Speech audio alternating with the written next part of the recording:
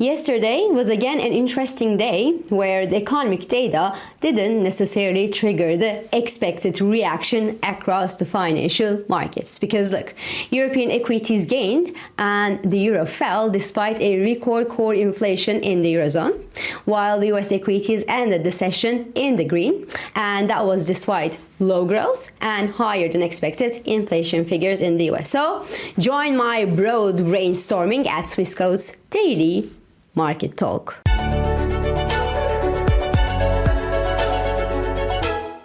So we had a wobbling trading session yesterday. The US stocks actually opened higher, gave back those early gains to hit a fresh month low for the S&P 500, then rebounded to close the session in the positive again. As such, the S&P 500 tipped a toe below the 50-day moving average yesterday, which stands near 39.80 level, then rebounded to close the session around 0.50% higher, and that was above the 4,000 psychological mark. Nasdaq 100 index, on the other hand, saw support into the 12,000 psychological mark at yesterday's trading session and gained almost 1% into the session close. A 14% jump in Nvidia shares certainly helped improve the overall market mood, whereas, well, the US economic data released yesterday was mixed and really was not supposed to pour water on the equity bears or improve sentiment regarding the Federal Reserve hawks, because the latest GDP update from the US revealed actually that the US economy expanded 2.7% in the fourth quarter last year instead of 2.9% penciled in by analysts. So that's obviously good. A softer economic growth in the US is normally good for easing inflation and while softening the Federal Reserve's hand. But no.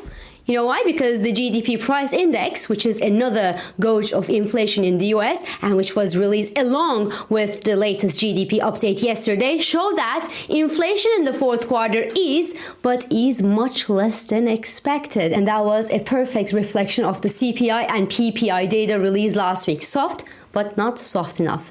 And the real consumer spending grew less than previously, however, and Chicago Activity Index turned positive compared to a month ago.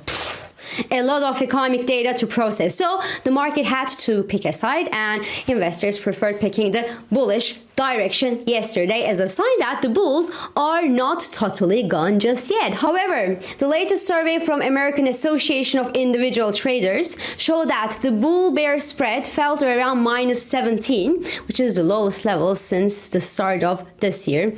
It would appear that the big buyers are still on the playground defying the Federal Reserve instead of the small traders. But why? Because the cocktail of slower than expected growth and higher than expected inflation is actually the worst possible outcome, and we could even see the latter reflected in the corporate earnings, because the S&P 500 companies now all reported their fourth quarter results and earnings fell by 1% in the latest quarter. Now, at the first glance, this is not a good number per se, but these earnings are actually compared to the blockbuster post-pandemic numbers, and despite a fall of 1%, well, they actually remain high. The profits remain high. And the question is how far they will fall, because they will fall, but that we don't know yet, because it will depend on several factors, and that including how aggressive, for example, the Federal Reserve will continue tightening its monetary policy faced with inflation, and how aggressive the Fed will continue tightening its monetary policy will depend on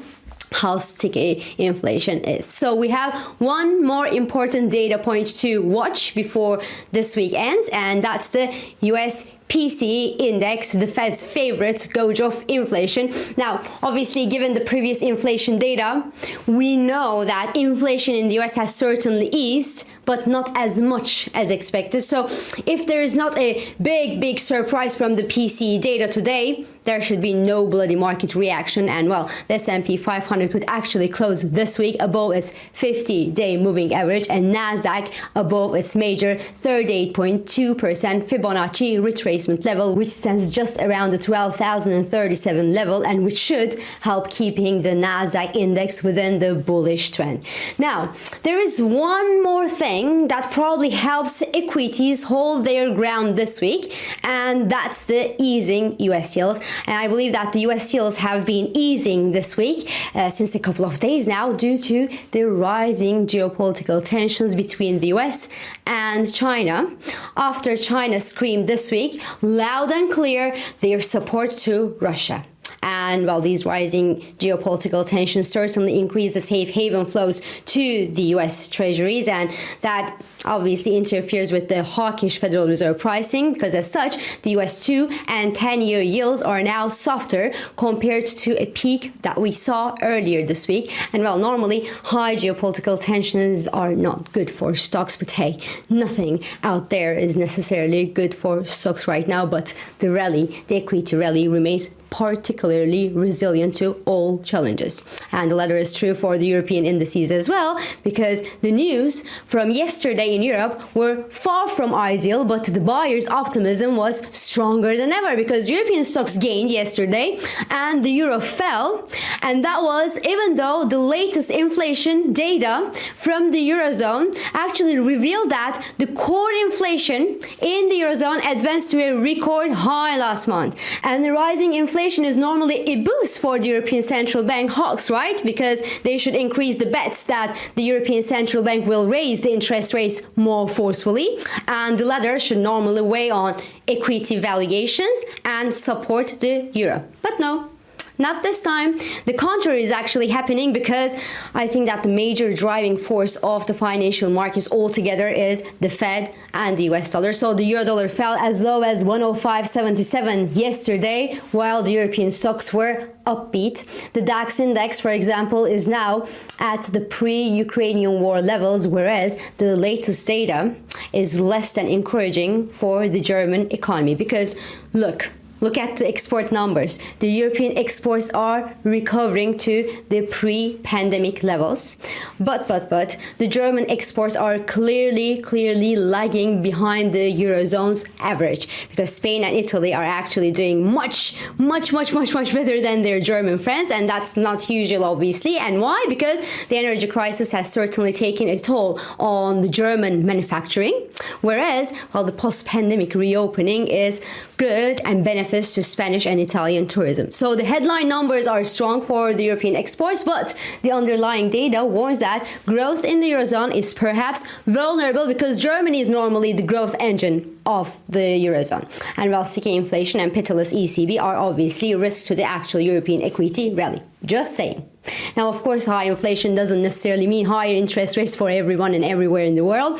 The data, for example, released this morning in Japan show that inflation in Japan rose to 4.3% level. That's a 41-year high. And well, that gave a rapid boost to the yen this morning, sending the dollar yen down to the 134 mark. But we know that the Bank of Japan, under the leadership of its new head, Mr. Ueda, is not really concerned about the rising inflation. They actually prefer keeping the interest rates below zero in Japan, and that should continue playing in favor of the dollar-yen bulls when the Federal Reserve members continue showing the world how serious they are in taming inflation in the US. And while likewise, the Central Bank of Turkey again lowered its one-week repo rate to 8.5% yesterday, versus the inflation pointing at around 60%, and which will certainly get a decent boost from the latest earthquake, as Turks will have to rebuild around 10 cities and quite from scratch in the coming year, and that obviously means a significant jump in material and construction activity. But hey, well, the Turkish Central Bank said yesterday that further easing in rates is now less likely. And well, it doesn't matter anyway, because in all cases, the Turkish lira will continue losing its value against US dollar slowly if the central bank continues giving support, and well, more aggressively if that support is loss. And when I look at the Turkish stocks, on the other hand, they recover from the earthquake sell-off, as construction stocks actually take a breather following a jaw-dropping rally that we saw. Oyak Çimento, for example, which is a cement company, as its name suggests, will gain more than 140% since the beginning of February. Now, of course, prospects of higher inflation in Turkey should keep the buying pressure intact in the Turkish stocks, because, well, there's there is not much alternative for hedging against inflation, even less so as the Turkish lira is now pegged to the US dollar. But it's sure a risky bet, and even more so as the rising criticism for Erdogan and his government guarantees a hectic election year after the earthquake, if elections happen at all. So this is all for this week. I'm İpek Özkardeşkaya, and thank you for joining me, and thank you for all your beautiful and supportive messages. I hope this episode of Market Talk has been helpful and it has been insightful to you. So please do not hesitate to leave your comments, your reactions, and your questions below as usual. And follow us on Instagram, on Twitter, and on LinkedIn for regular market updates. And subscribe, of course, to our YouTube channel for daily market comments.